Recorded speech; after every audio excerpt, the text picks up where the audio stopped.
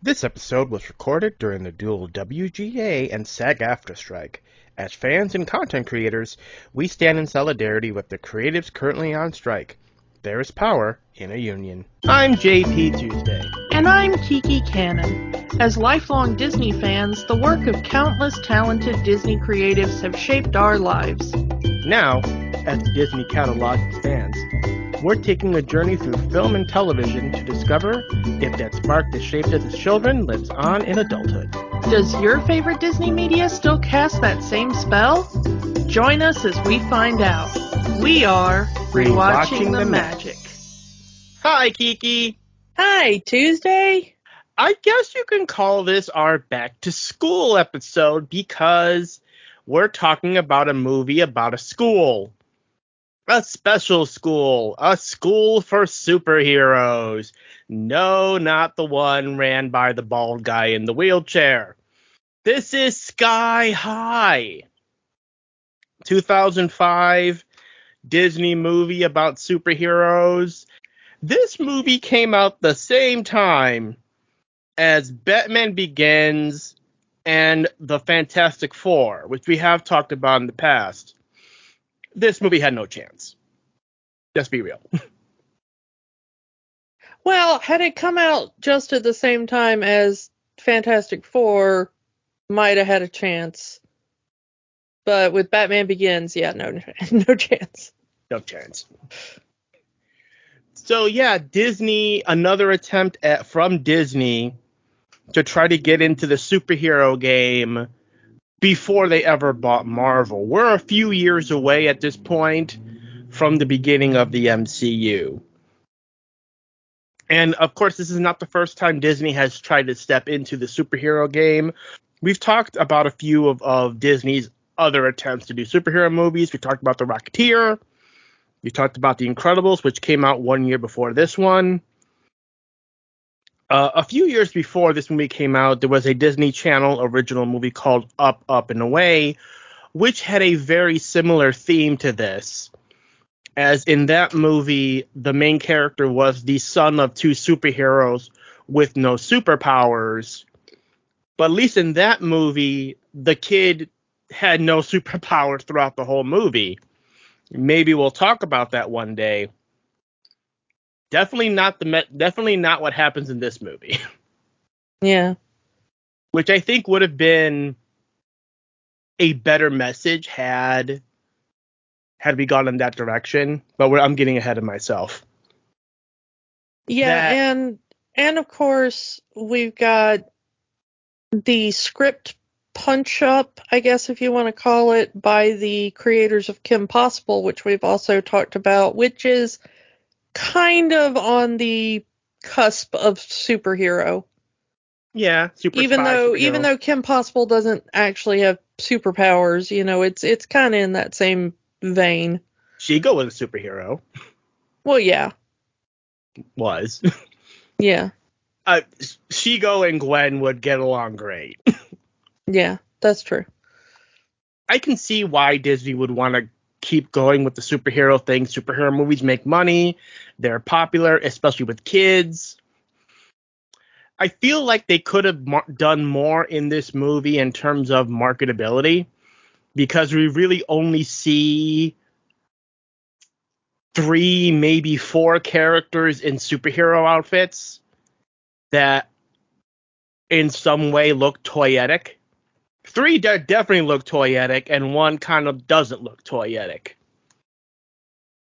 Yeah, this was not a movie that was going to get merch.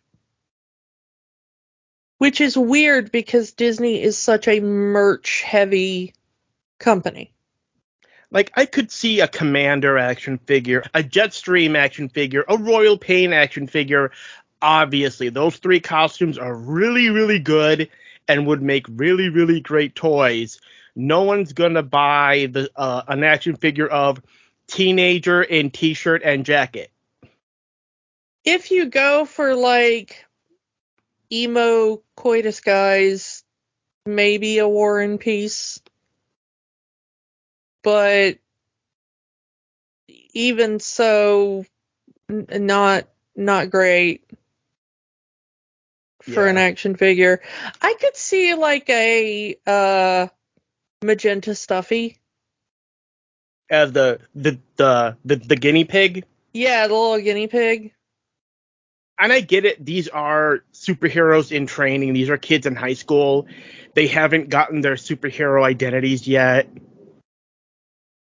So I can get why they're, but it's just superheroes in general just leans itself so much to merchandise.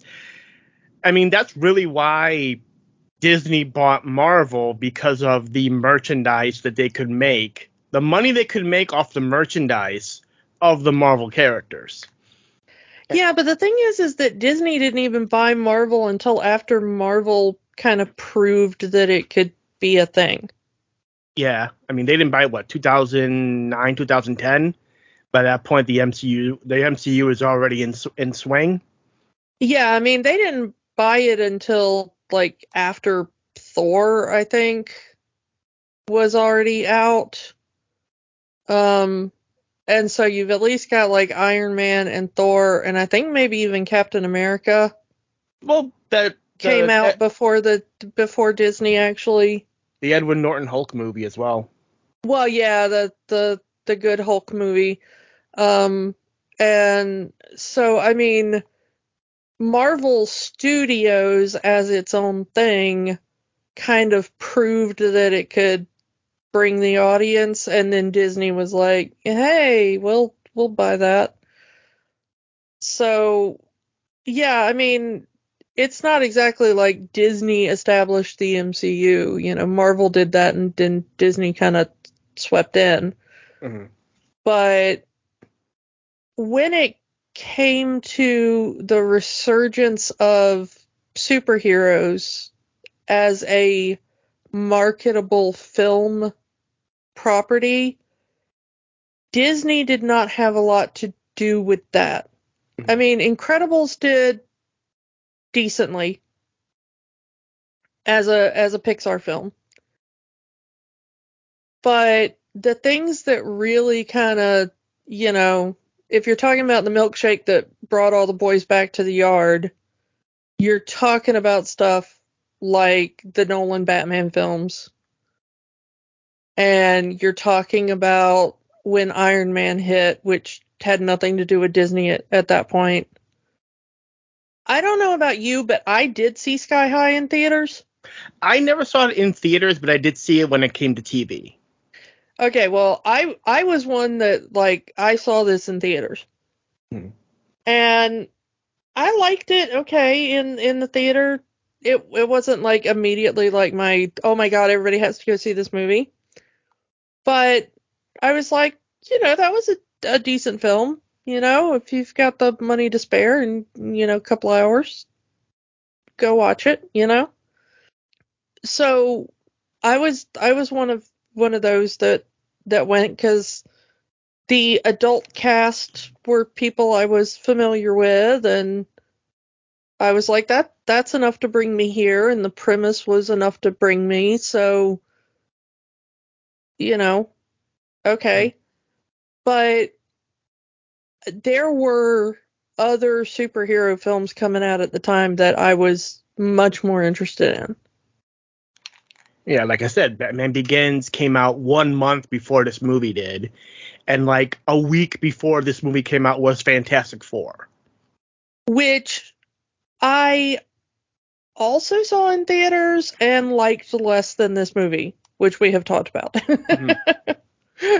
Um, so this ranks between Batman Begins and Fantastic Four for me. One thing I will give credit to this movie, and I'm going to give this credit first off the bat here. This is not afraid to be a comic book movie. It is very comic book inspired, even having comic book artwork throughout the movie. The outfits are very bright and colorful. And it's not afraid to just be camp and at some points very fun, which was a counterbalance to what was going on, like you said, with the Nolan movies, was very dark and gritty, and we got to have that bit of realism into it. No, that we're gonna have flying people and super strong people, and people that can transform into animals and goo, and people that can throw fire out of their hands. And even the Fantastic Four film, which went darker with it. Mm-hmm. You know, when Fox, I mean, it was lighter than the Nolan Batman, of course. You know, which the Nolan Batman was very much Frank Miller Batman inspired. But even with the Fox Fantastic Four there that we've talked about before, it was comedic, yes, but it wasn't as comic book as this movie is. Mm. You know, it still tried to have like grounded realism. And this movie was very much like, you realize we're talking about superheroes, right? Like, that's just a goofy idea. This really wouldn't be brought into the films again until the MCU. Yeah, I think that's why I appreciate the MCU so much, is because they know, in most of the films at least, they know how to strike the balance between, we do understand how goofy this premise is, and also we are dealing with some really disturbing real world kind of ideas here. And I appreciate that understanding of that balance. Sky High is not really, it it is accidentally dealing with some real world stuff, but I don't think it realizes it's doing so. I think what they wanted to do was take the tropes of kid in high school and adapt that into superheroes. Because you have the bullies and the popular kids and the not so popular kids and the loser kids. And we're just going, but now they're heroes and sidekicks. So Yeah, taking those tropes. and in a way it works and in a way it doesn't, because I think that it's one of those things of like, you want to put the real world kind of stuff on it, but you don't actually think it through enough. Mm. It feels like someone wanted to make an 80s teen high school movie because the soundtrack is filled with either 80s songs or covers of 80s songs. Well, they're all covers, and they're all from the 80s except for one. There's one song that was late 70s, but they're all covers. None of them are by the original artist, and except for one song which came out in the very late 70s, they are all from the 80s. So you are very correct in that assessment. Mhm. It's very much they wanted to make what if John Hughes made a superhero movie.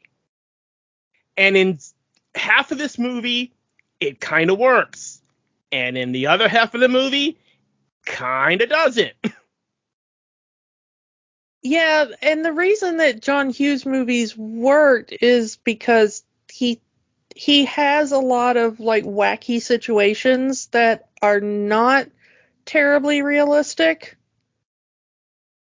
but he thought through a lot of the real world implications. And then he kind of laid the wackiness on top of it. But if you scratch under the surface of a John Hughes movie, you're like, oh, he's dealing with some serious stuff. And I think Sky High kind of wanted that John Hughes aesthetic without kind of understanding what made it so impactful to people of our generation. Mm. I mean, it is impactful to someone. There is a fandom of this movie. So let's not say this movie didn't didn't find its audience. But it's Oh an no, audience. I'd never say that. No. It's clearly an audience that were young. You know, the this was a movie intended to be for kids, and the kids that grew up with this movie, this now almost 20-year-old movie, they're adults now. So they can look back and say, when I was a kid, my favorite movie was Sky High, which is fair enough. I'm not going to, if you grew up with this movie, more power to you. It's not a terrible movie, but we'll get more into it as we go on. So what is Sky High all about? So we have our main character, Will Stronghold, who is the son of two of the greatest superheroes that have ever lived, Jetstream and the Commander, who by night are superheroes, but at day they are realtors. That's their cover story. So he's working out, he's trying to impress his parents, trying to show that he has some sort of superpower. And as apparently all super people do, they get enrolled in this superhero school called Sky High, where they learn how to be superheroes. But the problem is, Will does not have any superpowers. And seemingly for who knows how long has been lying to his parents that he somehow has these powers. That will in no doubt, no way bite him in the butt at the end of all of this, but, we'll get there. So, very early on in the movie, it's established what's going to happen, because we get, did I ever tell you how I met your mother, Will? And they, apparently the... And then he spends 8 years telling Will how he met his mother. Sorry. That's something else.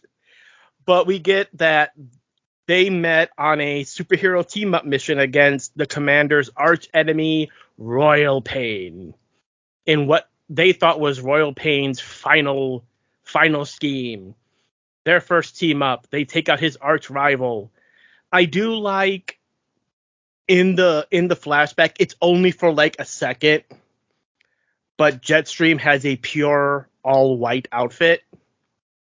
But as soon as those two get together, Jetstream puts the red and the blue on her outfit to match the Commander. It's a blink and how sweet. It's a blink and you'll miss it in that flashback scene that Jetstream has an all white outfit.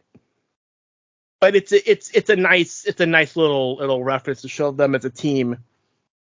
So yeah, they have their first team up. They take out the bad guy, and we find out that Commander has a habit of collecting trophies from all of his adventures, including Royal Pain's ultimate weapon, the pacifier.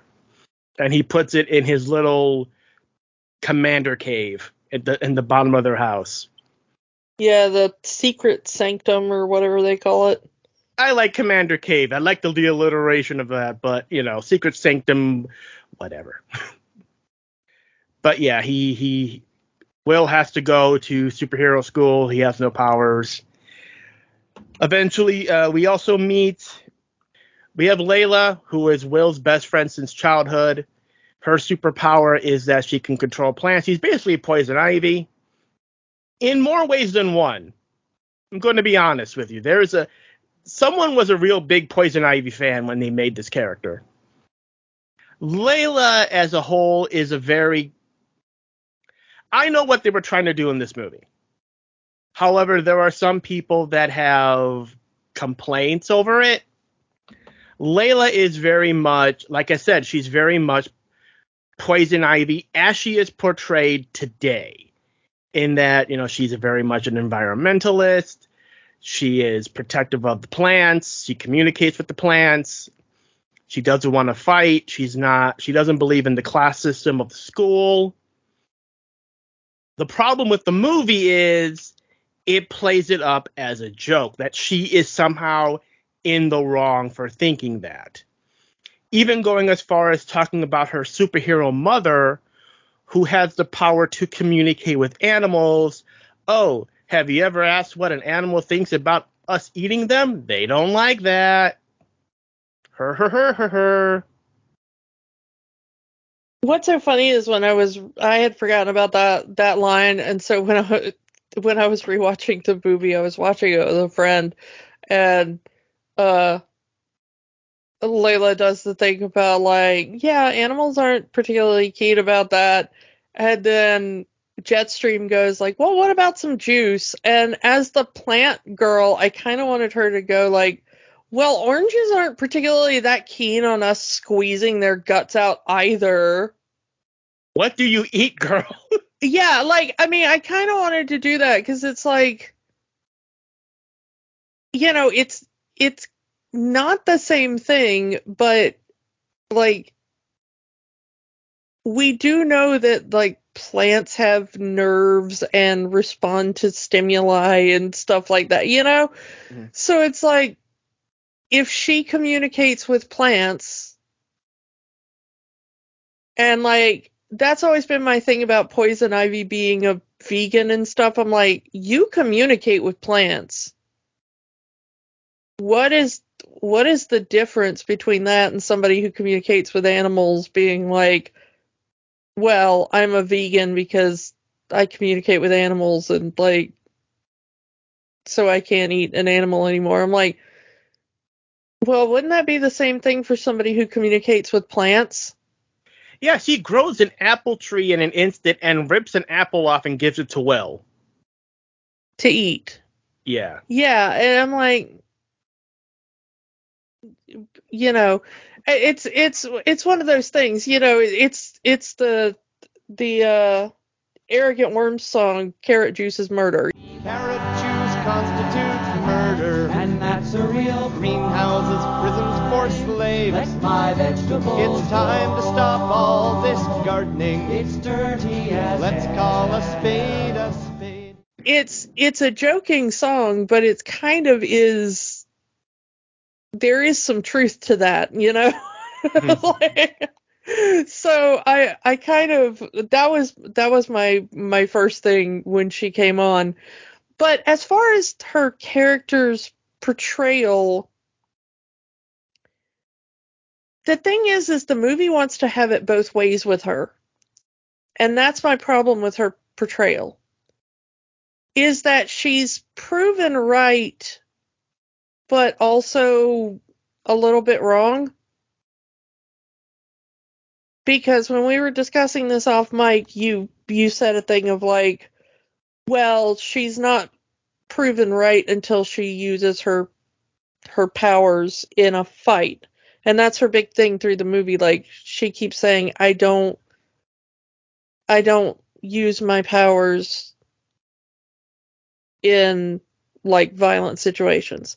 Like she refuses to show off her powers in front of the coach.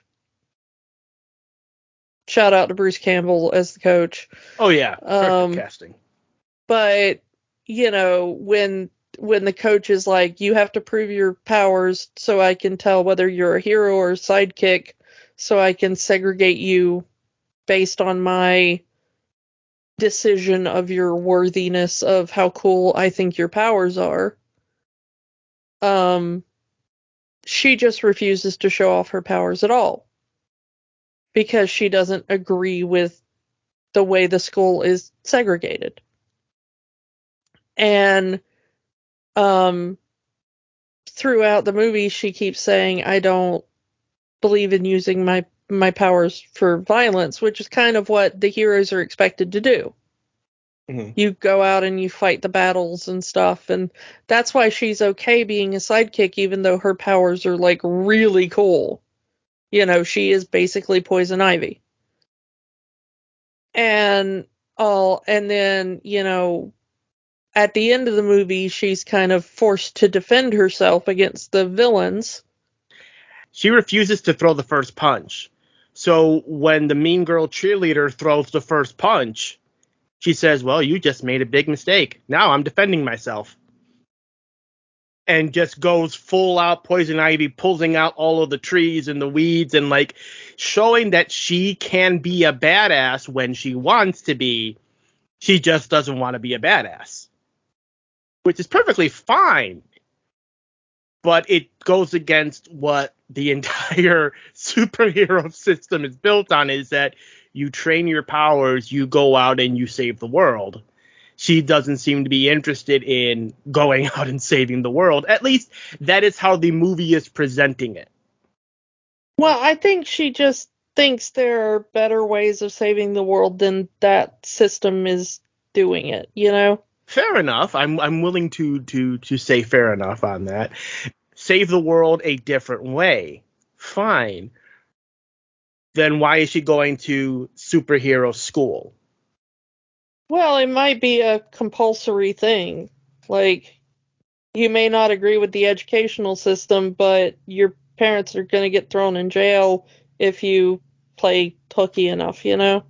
I mean, her parents, her superhero mom, yes. Like maybe her superhero mom also went to Sky High, and she is kind of forcing her daughter to go there too because, hey, second, third, fourth generation, whatever, going to my old school, like Will is with his parents. But that's never said in the movie. Or Yeah, I mean, we do know that her mom is a superhero, we never see her in and the entire movie. yeah, you never see most of the parents. You really only see Will's parents. So, um, the thing is there's probably some kind of compulsory thing of, these kids have to go. But the thing is that the movie also wants to prove her right in the sense of it's kind of wrong for them to be separating the kids like this, because one of the entire points of the movie is like, oh, the sidekicks save the day with Will's help, you know? Hmm. And so in that way, it's like, well, she's kind of proven right-ish because, like, you think that, like, well, all of these powers are useless, but then there are situations at the end of the movie where all their powers prove useful in some way, you know? Mm-hmm. Like, oh, you turn into a gerbil, big whoop, or whatever. But it's like, well, yeah, but if she didn't, then they wouldn't have been able to take out the gravity thing that's causing the school to fall, you know?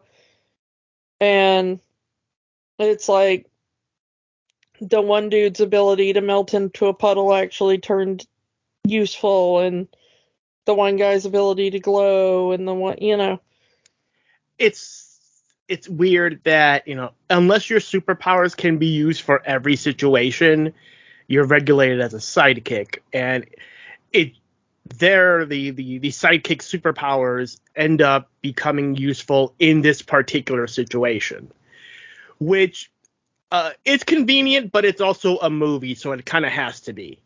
It's the third act of a movie. We need to show that the quote losers are actually just as capable as the cool kids.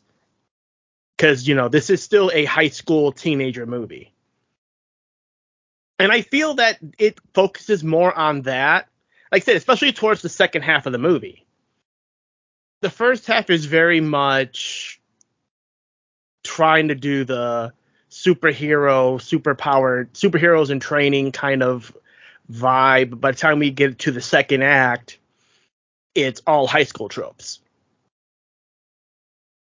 So you kind of need the losers to show that they are just as good as the cool kids and save the day.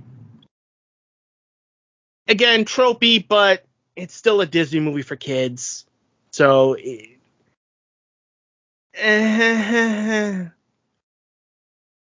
I don't know. The thing is that there's, I'm not entirely sure that you're correct in your assessment that they intended Layla to be played for a joke.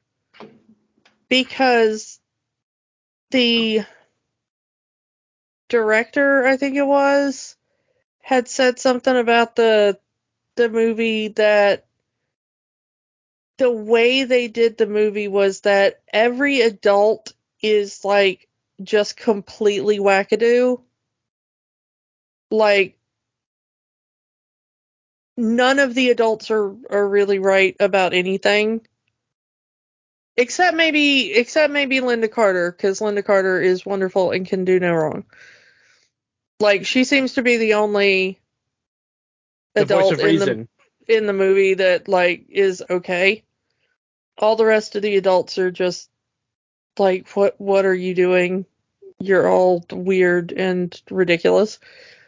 And then the director said that they also went from the premise that all the girls are smarter than the boys. And that is actually one of the big plot points of the movie, especially when we get to, let's just go and let's rip the band-aid off here. Gwen, aka Susan, aka Royal Pain, who, when she first went to Sky High, her powers were not understood. She is a technopath, as the movie explains it, a genius with technology. When she went to Sky High, they just saw her as a nerd and put her with the sidekicks. No one really seeing her potential, which led her down the path of villainy. The pacifier being not really a death ray, but a de-aging ray. Her big plan being to turn all of the superheroes back into children so she can raise them herself in the ways of villainy and create her own villain school like there's a superhero school. Now, in the more modern day of 2005, now that she has aged back up to teenage age? Sure, we'll go with that. Now that she is, grown again in a new world, in a new society, a society that better understands her power, a more technologically advanced era, she is now the most popular kid in the school. She is the president of the homecoming committee. She is loved by everyone in that school. And she still wants to go forward in this evil plan of hers because revenge. But she would have never gone into villainy if there was at least one person in that school that understood her abilities. Like you said, the girl smarter than the boys. In this case, Susan, aka Gwen, aka Royal Pain, was probably, and probably still is, the smartest person in that entire school. And no one really understood that. And if someone did, maybe it'd be a completely different story we're telling here. Same thing with Layla. She doesn't see the system as fair. It's not. It's freaking high school. And she tries to make it a little bit more fair, and she's treated like the joke to a lot of people. Some people even saying, I bet you don't even have powers. And also with Magenta, she also doesn't give a damn about the class system. She doesn't really, she shows off her powers, but it's like, whatever. Put me in a sidekick class. I don't care. This whole school can eat me. In a different situation, if Magenta did not have the circle of friends that she did have, she probably would have gone down the same road that Gwen did. Yeah, I mean, it kind of is a Marvel situation Hmm. in the sense of,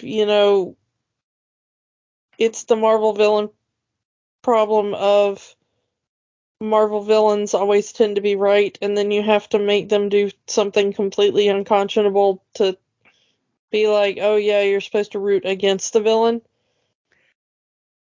Gwen is, I mean, she's kind of a jerk,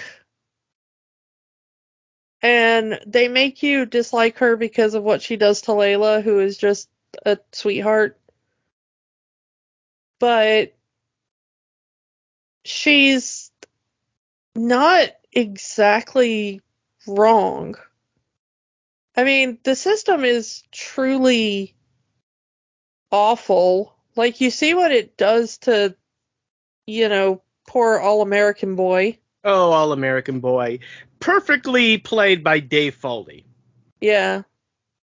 I love that All-American Boy is a Canadian. Just so great. Just a kid in the hall. Yeah. I love we get 2 kids in the hall. Yeah, In this movie. Kevin McDonald's also in here as Professor Mandula. Yeah.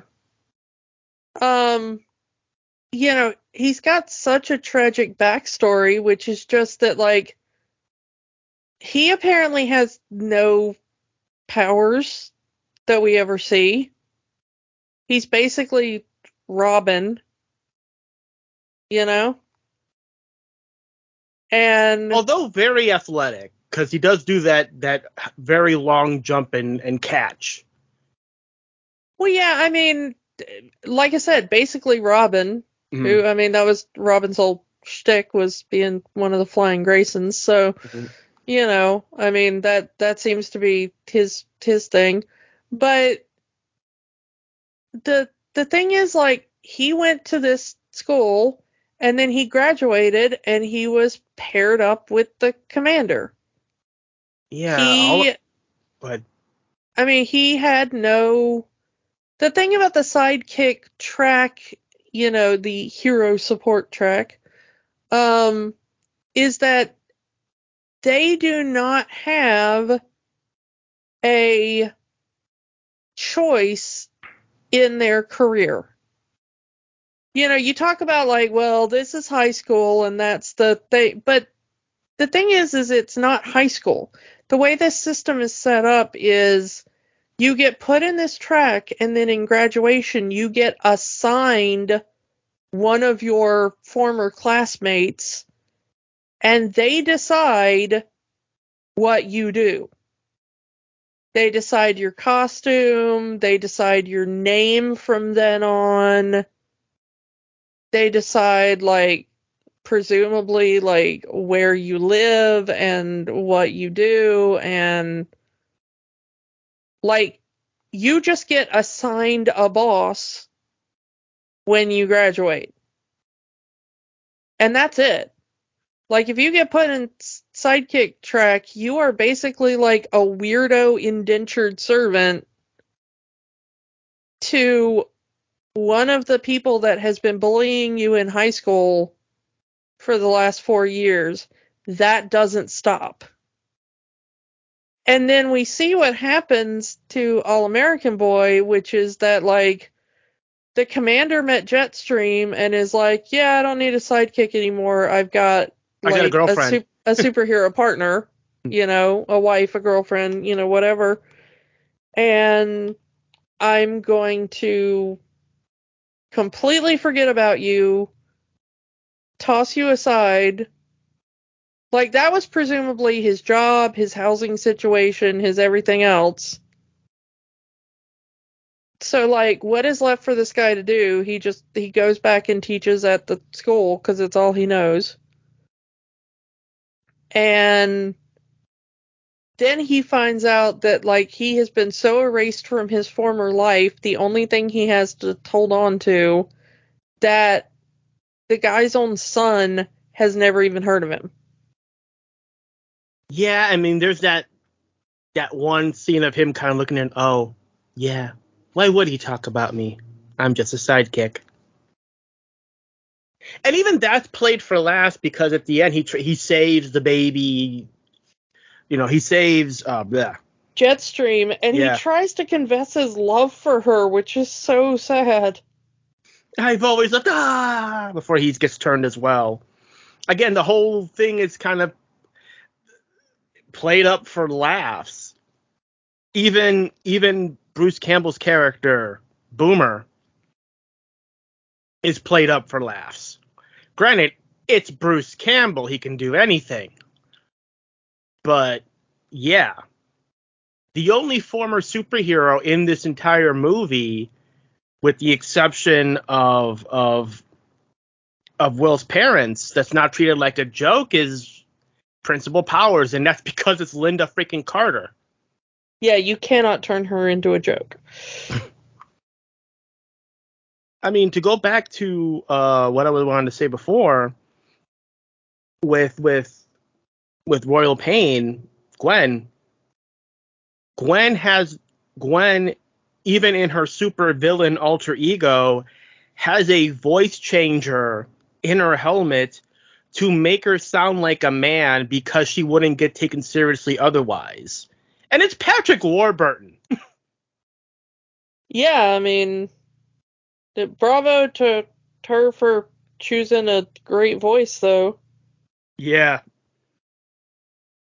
So there are levels in this movie, but I don't think this movie really goes as far with that as it could have, because again, I say this, but it is true. Disney movie. This is before they owned Marvel, before they owned Star Wars, where they were still very protective of their brand. Can't go too far into the deconstruction, as it were. And even Warren is that really special case, as they straight up say at the beginning. Warren is the son of a superhero and a supervillain.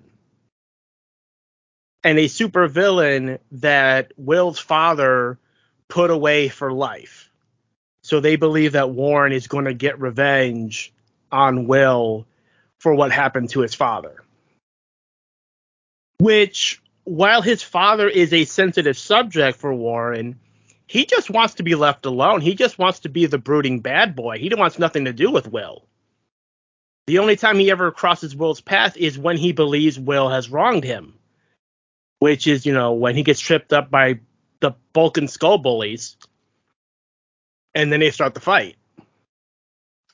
Yeah, Warren is a really weird case because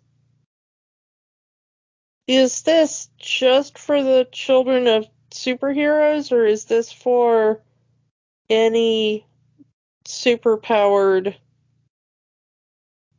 people? Well, his mother is a superhero. We never find out which superhero she is.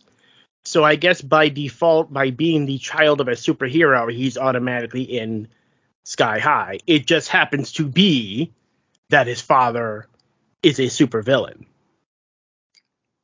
Well, yeah, and that's what I'm saying. Like, is he there because of his mom? Or is he there because he has powers? You know what I'm saying? Mm-hmm. Like, it's kind of the one thing we don't really know about the school, you know? Even the powers thing is kind of glossed over with the school nurse.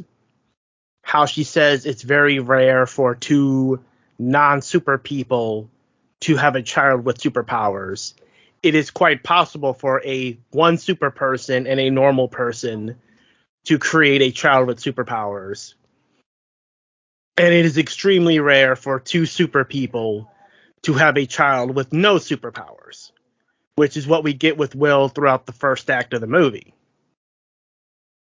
And we find out that the only other known case of two super people having a non-powered child is the bus driver. You feel so bad for the bus driver, too. Yeah, once that's find out, you feel like he clearly loves superheroes and clearly is very knowledgeable of superheroes in general. If he is the son of two superheroes, we never find out who those super people are. And he has no powers. So his only function in a society of superheroes, where he knows who these superheroes are, he knows secret identities, your job is the bus driver. You're a non-magic person that's aware of magic. You're the janitor. Yeah. And it's like, if this movie was a little bit braver and not give Will powers, spoilers, that you could have had those two find common ground. Will could have gone to the bus driver and said, hey, I don't have powers. You don't have powers. We're both children of superheroes. They could have found some sort of camaraderie, possibly even a friendship, as weird as an adult man having a friendship with a teenage boy would be. Or are we talking Back to the Future now? I was thinking Back to the Future as I was saying that. But you could have had it would have made the ending where he goes to try and protect Will, and join in the fight at the end mean a little bit more. And then the cop out during the ending credits where they say that he fell into a vat of toxic waste and gained superpowers. Well, that's of course the callback to, Commander being such an awful dad. Because there is that thing when he finds out that Will doesn't have any superpowers, and Jetstream is trying to console him, and she's like, look, we might not be the best super family, but we're going to be the best family because we love each other, and plus there's nothing we can do about it, not unless he, falls into a vat of toxic chemicals or something, and then the commander's like, hey, that's a good idea. And she's like, no. And he's like, yeah, you're right. Where would we even find a vat of toxic chemicals? And she's like, no. It is a funny scene, though. Which is a great scene. That he's like going Joker about it, where he's like, yeah, I want the person I love to end up like me, so I'll just toss them into a vat of toxic chemicals. Can we just talk about how absolutely cracked the commander is and how Kurt Russell, absolutely nails that part? Yeah, he's very, again, he is supposed to be the world's greatest superhero. He is such the world's greatest superhero that everybody at Sky High knows who Will is before he even gets on the bus. You're Will Stronghold. You're the commander's son. It's an honor to meet you. Yeah, I mean, even the bus driver is like, hey, if you're running late one day, I'll just hold the bus. We'll all be late to school. It's fine. Anything for you. You're the commander's son. And he's very much, it's why Will pretends to be lifting weights at the beginning of the movie, because he wants to impress his dad, because when you're the son of presumably the world's greatest superhero, that's a large shadow. And he has to live up to that. And especially with, again, at the beginning of the movie, he has no powers. So how do you be the son of the world's greatest superhero and have no powers?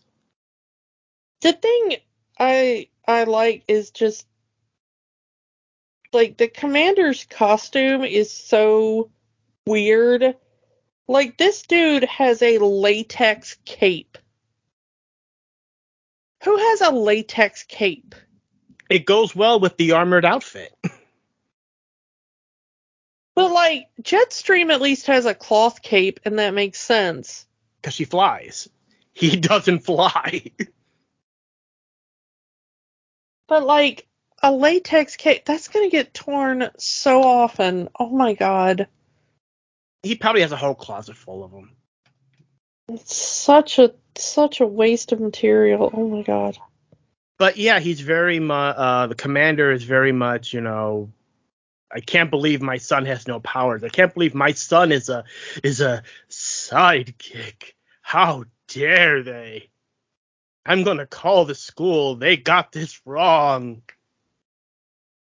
How, it's like any other, for lack of a better term, helicopter parent. How dare they tell me my special little unique little angel isn't special enough to get on the team? I'm going to call the school and correct this mistake. Also, he does that while supposedly making a tuna sandwich that is actually bologna. It's not really important to the plot, but it's just always bugged me. He comes in and he's like, hey kids, I'm gonna go make myself a tuna fish sandwich. You want some? And they're like, No, and he's like, okay, I'll go make one for me. And then he wanders into the kitchen and starts making, like, what appears to be a bologna sandwich. Eh, it feels like it feels like scenes were filmed out of order or dubbing was done. I don't know. Yeah, it just, his, like, weird bologna tuna fish sandwich has always bugged me. Eh, but it feels like he has this big disappointment in his son for not having powers, for being a sidekick. And it's only through his wife that tells him, "Hey, we can be the best family. We don't need, we don't need to be the Stronghold 3. We can be the Stronghold 3 not as superheroes, but as a family." And, the only comfort that Commander has is, well, maybe he'll enter the family business and go into realty. But of course, had Will not have any powers, and throughout the entire movie and had to rely on his smarts or something, we would have had I think this would have been a better movie. But right in the second act, right when that fight between Will and Warren happened, is when his superpowers kicked in and he finds out that he has his father's super strength. Instantly part of the cool kids club, as all the cool kids want to talk to him. And it's like, why do you want to hang out with those losers? You're one of us now. You're a hero. You're one of the cool kids. He gets transferred out of sidekick class into superhero class. And at first it goes to his head because, hey, now he's dating the most popular and most beautiful girl in the entire school. The freshman dating the senior. But at the same time is now ignoring his friends. Especially Layla, who we find out has a secret crush on him. And the school... Go ahead. I'm sorry. I was going to say, it's not really so secret. It's kind of very apparent from the moment she walks into the movie. And he's just a dumb boy. As a former teenage boy myself, teenage boys are dumb. That is true. I want to pause on this for just a moment here, because we have Danielle Panabaker as Layla, who would go on to play another superhero, as she would play Killer Frost in the Flash TV show. And I find that hilarious. And of course, Mary Elizabeth Winstead, who plays Royal Pain, of course, would also go on to play Ramona Flowers in Scott Pilgrim, the Huntress in the Harley Quinn movie, and is now playing Hera in the Ahsoka series. Just can't get rid of these nerd roles. And why would you want to? True. So I just find it hilarious there are two people in this movie who would also go on to play actual comic book superheroes. But the point is that, Will, he starts to notice it, and he's hanging out with the cool kids more. He's hanging out with Gwen more, and not so much as his friends. Oh, I'm going to make it up to you. You pick your favorite restaurant, and we'll go. Layla picks this Chinese restaurant. Will hates Chinese food, but he's going to go anyway because Layla's his best friend. He doesn't want to really hurt her. And then Gwen decides to come into the Stronghold's house. Oh, hey, I'm your son's tutor. I'm also his girlfriend. And we're going to be, and now he's on the homecoming dance committee, and we're going to have a meeting, and just everything spirals out of control as the quote meeting of the school dance committee turns into this big party, to which now Will has completely forgotten about the date, or not date, or meeting, or whatever, with Layla at the restaurant, and has completely screwed things up with her. He tries to go find her. Layla comes to the house, and Gwen goes full mean girl. He doesn't want to talk to you. Why would he want to talk to a loser sidekick when he's hanging out with us? And that's where we enter the third act, because Will decides, you know what? I'm not going to be dating a mean girl. I'm breaking up with you. I'm going to go find my friend. Which, good on Will, but you still kind of went along with this whole thing for this long, you know? Yeah. Sometimes there's too little too late. To be fair, it's Mary Elizabeth Winstead. I don't blame the guy. I'm sorry. I don't blame the guy. A pretty face, again, teenage boy and a pretty face. Men are dumb. But yeah. I would have given him a pass if it had been Linda Carter. Are we talking 70s Linda Carter or I'm talking about Linda Carter at any point in her adult life. Okay. I'm talking about Linda Carter today, 70s, 80s, 90s. I'm saying if we're talking 70s Linda Carter, sure. Linda Carter walks into the room right now. Linda Carter's still getting it. Like, Fair enough. I'll buy it. Which makes the when the reveal happens and Will says, "Oh my God, I made out with an old lady." But the whole thing is, you can tell that Will did get in over his head about, again, all of a sudden getting superpowers. Now he's part of the cool kids club. He forgets the actual friends he's made around. He's made up until this point. And like you said, too little too late, because the damage is already done. But Layla forgives Will way too easily. Like all he does is show up and say, "Hey, turns out my now ex-girlfriend is a supervillain. I'm here to stop her. Oh, I forgive you, smoochy smoochy."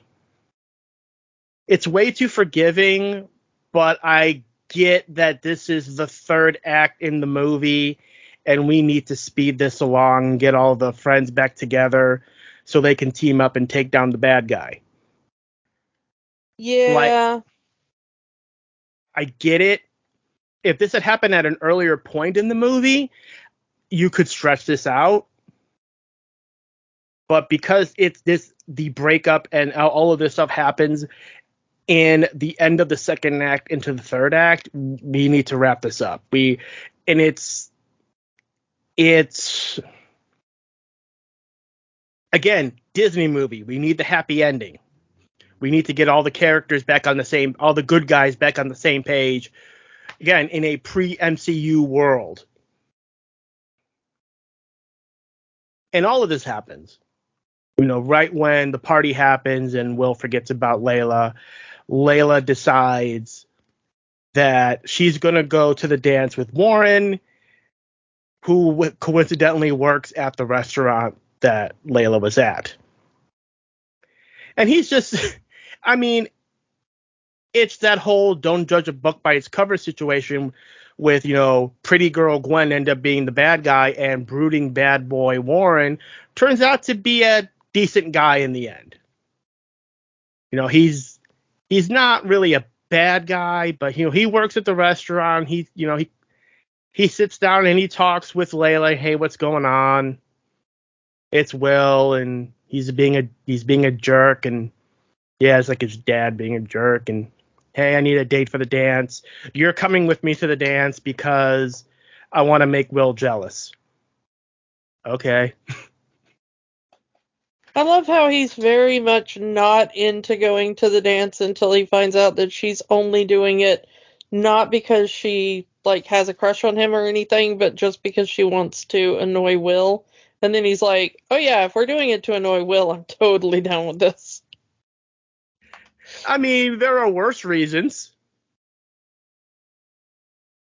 because I have I have rarely felt anything in a movie more than when Warren is sitting alone at his table, which they've established in the movie he sits alone at that lunch table at all because he doesn't like people and he doesn't want to talk to people. And then Layla sits down and he's like, no, this is my table. Go away. Just because I talked to you once doesn't mean I want to talk to you again. You know.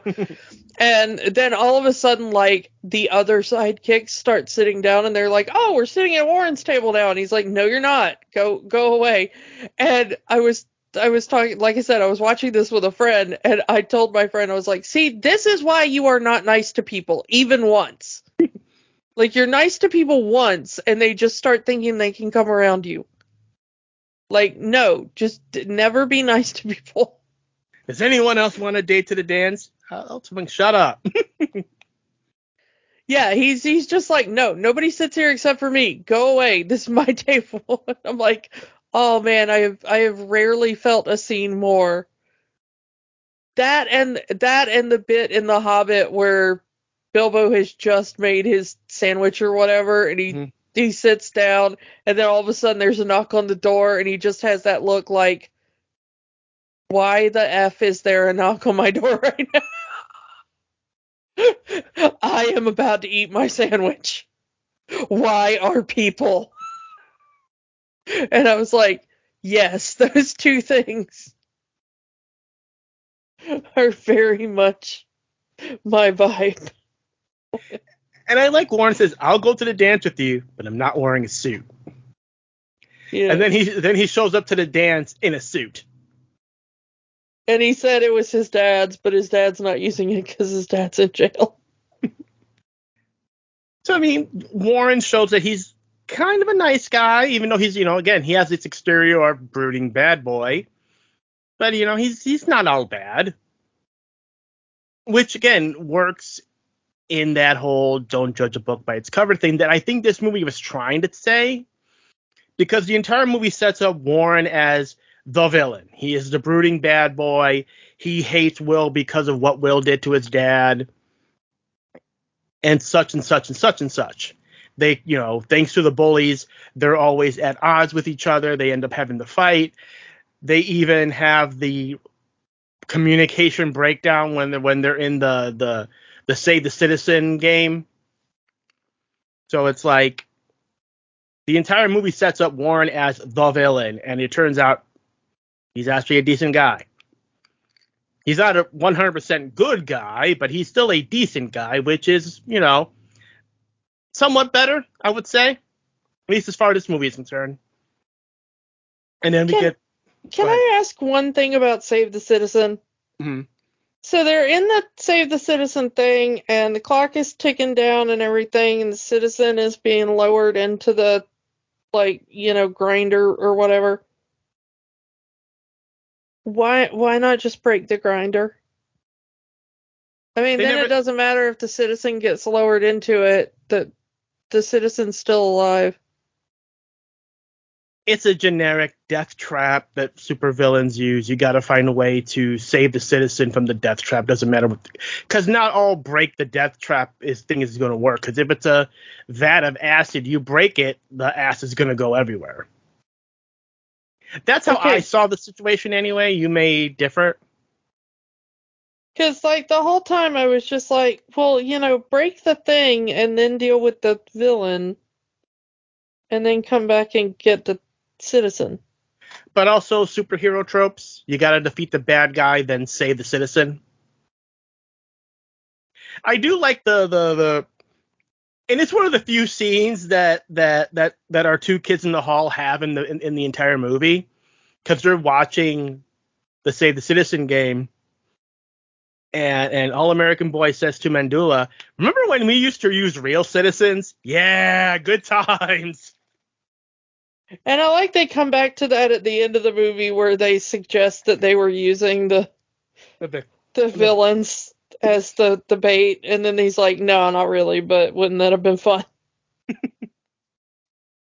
And of course we get the who would have thought that the school bullies and our two mean girls were actually supervillains? Oh no. I am very shocked to listen to how shocked I am. At least I do like that we have our cheerleader mean girl whose superpower is she can duplicate, and she's actually played by twins. Yeah, I do like that the entire cheerleading squad is just one girl. Yeah. Which does add to the mean girlness of it all. Literally, the entire cheer squad are mean girls, and it's just one mean girl. So we have our mean girls and our school bullies who are the supervillains who are locking all of the heroes, and presumably their parents and the teachers, as Royal Pain is shooting them to become babies, and as she says, her big plan to raise them as supervillains and create a supervillain school. I do like to have that thing of, because throughout the whole movie we get the very Power Ranger-esque meanwhile on the moon base scene with Royal Pain and her sidekick. Yeah. As they activate the robot part from earlier in the movie that Commander has in his lair. And it works because it's Patrick Warburton. He's already a cartoon voice actor, so it works in that sense. And you're like, how do I work this joystick? You would know how to work a joystick if we had an Xbox. Uncle. But the fact that when Gwen was turned back into a child from the pacifier, her sidekick had to raise her. Daddy's little girl, don't call me that. I can only imagine what that would have been like. 18 years of that. You're a supervillain now having to be raised by your sidekick. You're the sidekick now having to raise your boss. Seemingly having all of her memories of her past life. It's very, and still having to play the role of father and daughter. Yeah, that's a really weird backstory that I kind of wish we'd have gotten a little bit more about. That's a movie in itself. Yeah. But yeah, we get the all of the sidekicks finally get their powers become useful. As I said, the one that turns into a guinea pig, and they need someone to go through a small cavern to get to the anti-gravity machine so they can repair it. We have the one person whose superpower is glowing, and they're in the dark corridor, and he has to glow so he can see their way through. And the one that turns himself into a puddle to trip up the villains. And of course, Layla's big badass moment with the plants. And in a moment that, as they say, is impossible, Royal Pain throws Will off of the Sky High, which is actually in the sky. As they say at the beginning of the movie, Sky High is a floating school that constantly changes position so no supervillain can get to it. Since he is thrown off Sky High, it is presumed that he is going to die. But no, he has a second superpower, which is flight, which they say is impossible. Which means Will goes from being not special to super special, because now he has two superpowers. Which, again, I feel like that's kind of too much. He doesn't need to have both his mom and his dad's superpowers. The thing is in this movie, they try to be like, oh, the sidekicks are the real heroes or whatever, but in the end, they really do end up being hero support. Because Will ends up being an overpowered superhero. Hmm. And so it makes all the stuff his friends do kind of just superhero support, you know? Yeah, they're able to distract the other bad guys while Will is fighting the main bad guy. They're able to stop the anti-gravity machine from going haywire while Will is trying to stop the school from crushing a guy, from trying to crush SpongeBob's house, because we get a Tom Kenny cameo. Yeah. And the woman who plays his wife is Jill Talley, who is also in SpongeBob. She's Karen Plankton. So we get 2 SpongeBob cast members. 3 voice actors in this movie. Yeah. So, yeah, you're right. They're hero support, which, works. And it shows that a sidekick isn't just an also-ran. But, yeah, you have a point. And he is the overpowered superhero. And I honestly, while I get what they're trying to do, they want to have that hero moment with Will. I honestly feel like if we could have told a better story if Will did not have superpowers. If he was just a dude, he didn't have these powers. What? Maybe he had to use his brain. Maybe or I don't know. Maybe his powers isn't physically based. Yeah, if his power was a bit more esoteric, like, he's a good tactician or something, or he's good at inspiring people. Not necessarily frontline superhero stuff, guy in the chair kind of thing. But this is a Disney movie. He's the main character. He needs to be it kind of needs to be, unfortunately. That's the story that they want to tell. But, or I don't know, maybe something, I don't know. I had another thing in my brain. Or like they have Gwen being a technopath and she's good with technology. Maybe something along those lines with Will.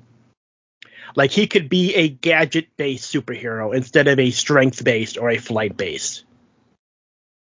Well, the point with the villain is that she became a villain because people didn't understand her powers and how they were useful, and it would be a good parallel if Will had a similar journey but stayed on the side of the heroes. Mm. That's kind of how you tell that story, in my opinion. Mm-hmm. You show the previous generation kind of screwing that up, and then the current generation learning from that mistake and changing and bettering the system. Like, okay, we didn't realize how useful, being a guinea pig was, or mild glow, or being able to melt into a puddle, Or, we thought Will didn't have a superpower, but it turns out his superpower just wasn't something that we had the ability to measure under the old system. We couldn't categorize it. Yeah. To me, that's the way you go with that. Mm.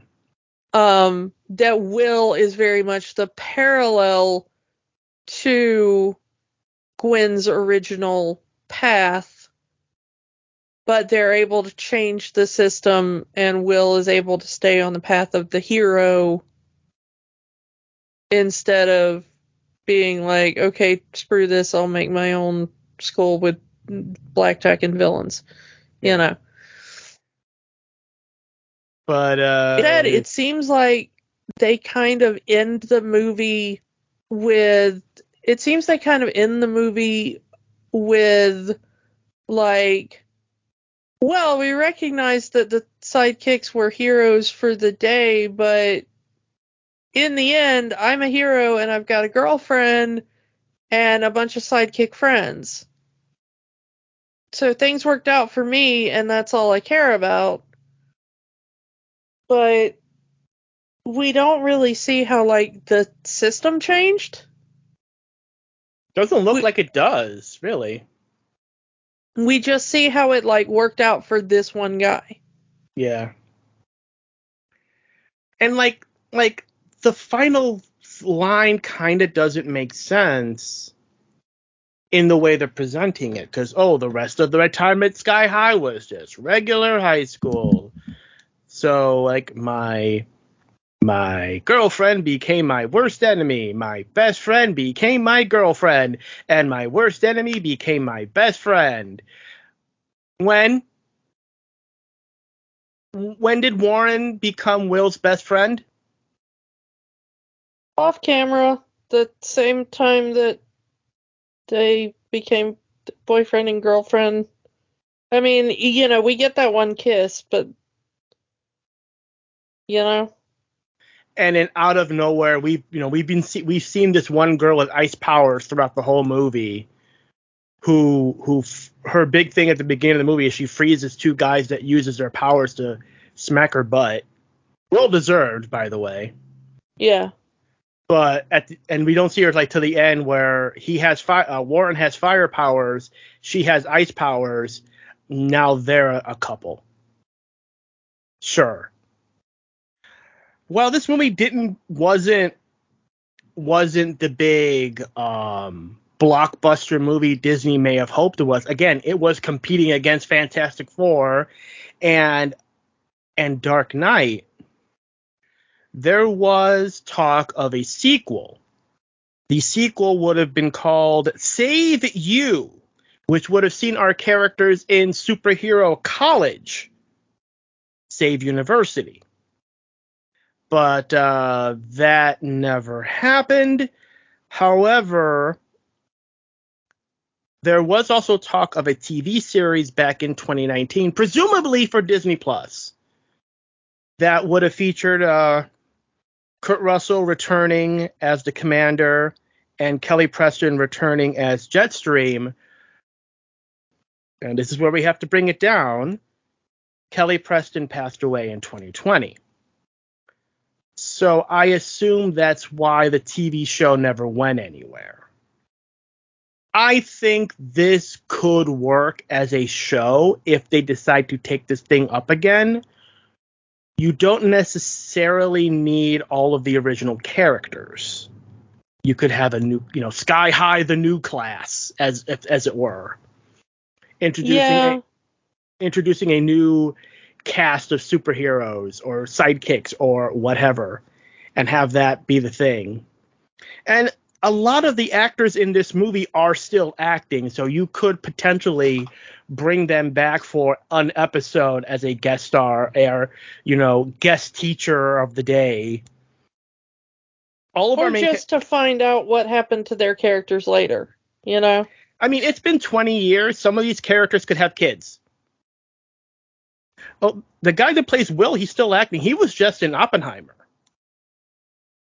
And I know I've talked about Danielle Pennebaker. She's still acting. Mary Elizabeth Winstead is still acting. Imagine the season finale could be her finally coming to the real, creating her villain high and having the big battle between Sky High and Villain High or whatever. Stephen Strait, who played War and Peace, still acting. You could probably bring him in. So it's like those four, really, you could just do that as here's this guest character or their kid going to Sky High or something. I think there's possibilities here. I once said, and I still believe this, that you could take the concept of this movie, overall concept of this movie, rename it Avengers Academy, and then make $1 billion. Let's ask the question, Kiki, does Sky High have the magic? The thing is that this is still a cute movie. I mean, it's not a movie without its problems. Mm-hmm. But it's still fairly enjoyable. And I think most of that is on the cast, honestly. This has such a great cast. I will agree. I think this movie does have the magic. I think the movie does stumble at times. But I like the premise. I think that there's legs for more if Disney decides to reignite this as a franchise. I think this movie has the magic. Uh, in a different time, at a different time of the year, or maybe a different year, this would have probably made a lot more money if it didn't have the competition it had. I think that there's legs here. I think that this thing has the magic. I think this thing is it. I enjoyed myself watching this movie again. I haven't watched a movie in like 15 years. And going back to the movie, yeah, it's cute. It's not terrible. I enjoyed myself watching the movie. And I think that there's something here if Disney decides to bring this thing back. And I think they should. They should consider it. Although I still will say Avengers Academy. I still say that. The only thing is that the CGI in this did not hold up well. Especially that opening bit. Granted, they are smart enough to show it on a television screen of the CG Kurt Russell and the CG robot. Yeah, that CG robot was awful, but yeah, most of the computer effects in this really bad. Even by 2005 standards, I don't think it was that. Because again, we talked about this when we talked about Fantastic Four, how even by 2005 standards, a lot of that CG work wasn't good. Yeah. Eh. All right, I think that's all we could say here. So let's move on to next week. Kiki, it is that time again. It is time to get back into the TARDIS, continuing our 60th anniversary retrospective on Doctor Who. It's reboot time with the Ninth Doctor, Christopher Eccleston. We're in Modern Who now. So that's going to be very interesting to go back to the beginning of modern Doctor Who and see where the current run of the show started. Yeah, can't wait.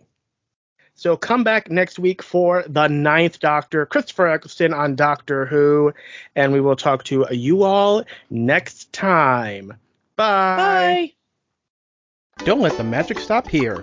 Join our conversations on Facebook, Instagram, and Threads at Rewatching the Magic. We are on the X formerly known as Twitter at Rewatch the Magic. And new episodes are available every week at rewatchingthemagic.podbean.com. Remember, the magic is for everyone. It only stops if you let it. Podcasts are fun. But there's work to be done. We encourage you to get involved. Here are some organizations we support. The American Civil Liberties Union fights for the constitutional rights of all Americans. Find them at aclu.org. The National Network of Abortion Funds helps people find access to safe abortion services. Their site is abortionfunds.org. The Trevor Project provides a 24/7 crisis helpline for LGBTQ youth and education services for schools on LGBTQ issues. They can be found at thetrevorproject.org. Or find a way to help in your area.